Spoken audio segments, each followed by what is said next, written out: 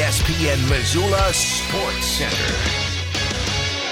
The Big Sky Conference football title race stayed heated as the Griz and Bobcats each posted convincing wins Saturday, while the Vandals squeaked out a victory in Greeley. Hello, I am Colter Nuanez.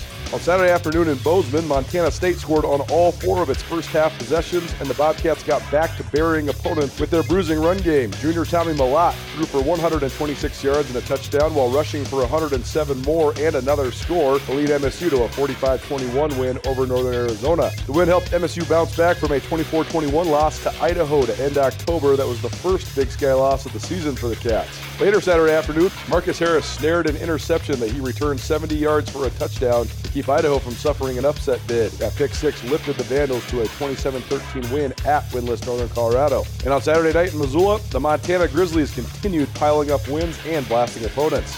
The Griz racked up a season-high 547 yards of total offense, including rushing for 309 yards on 50 physical carries to race past Sac State 34-7.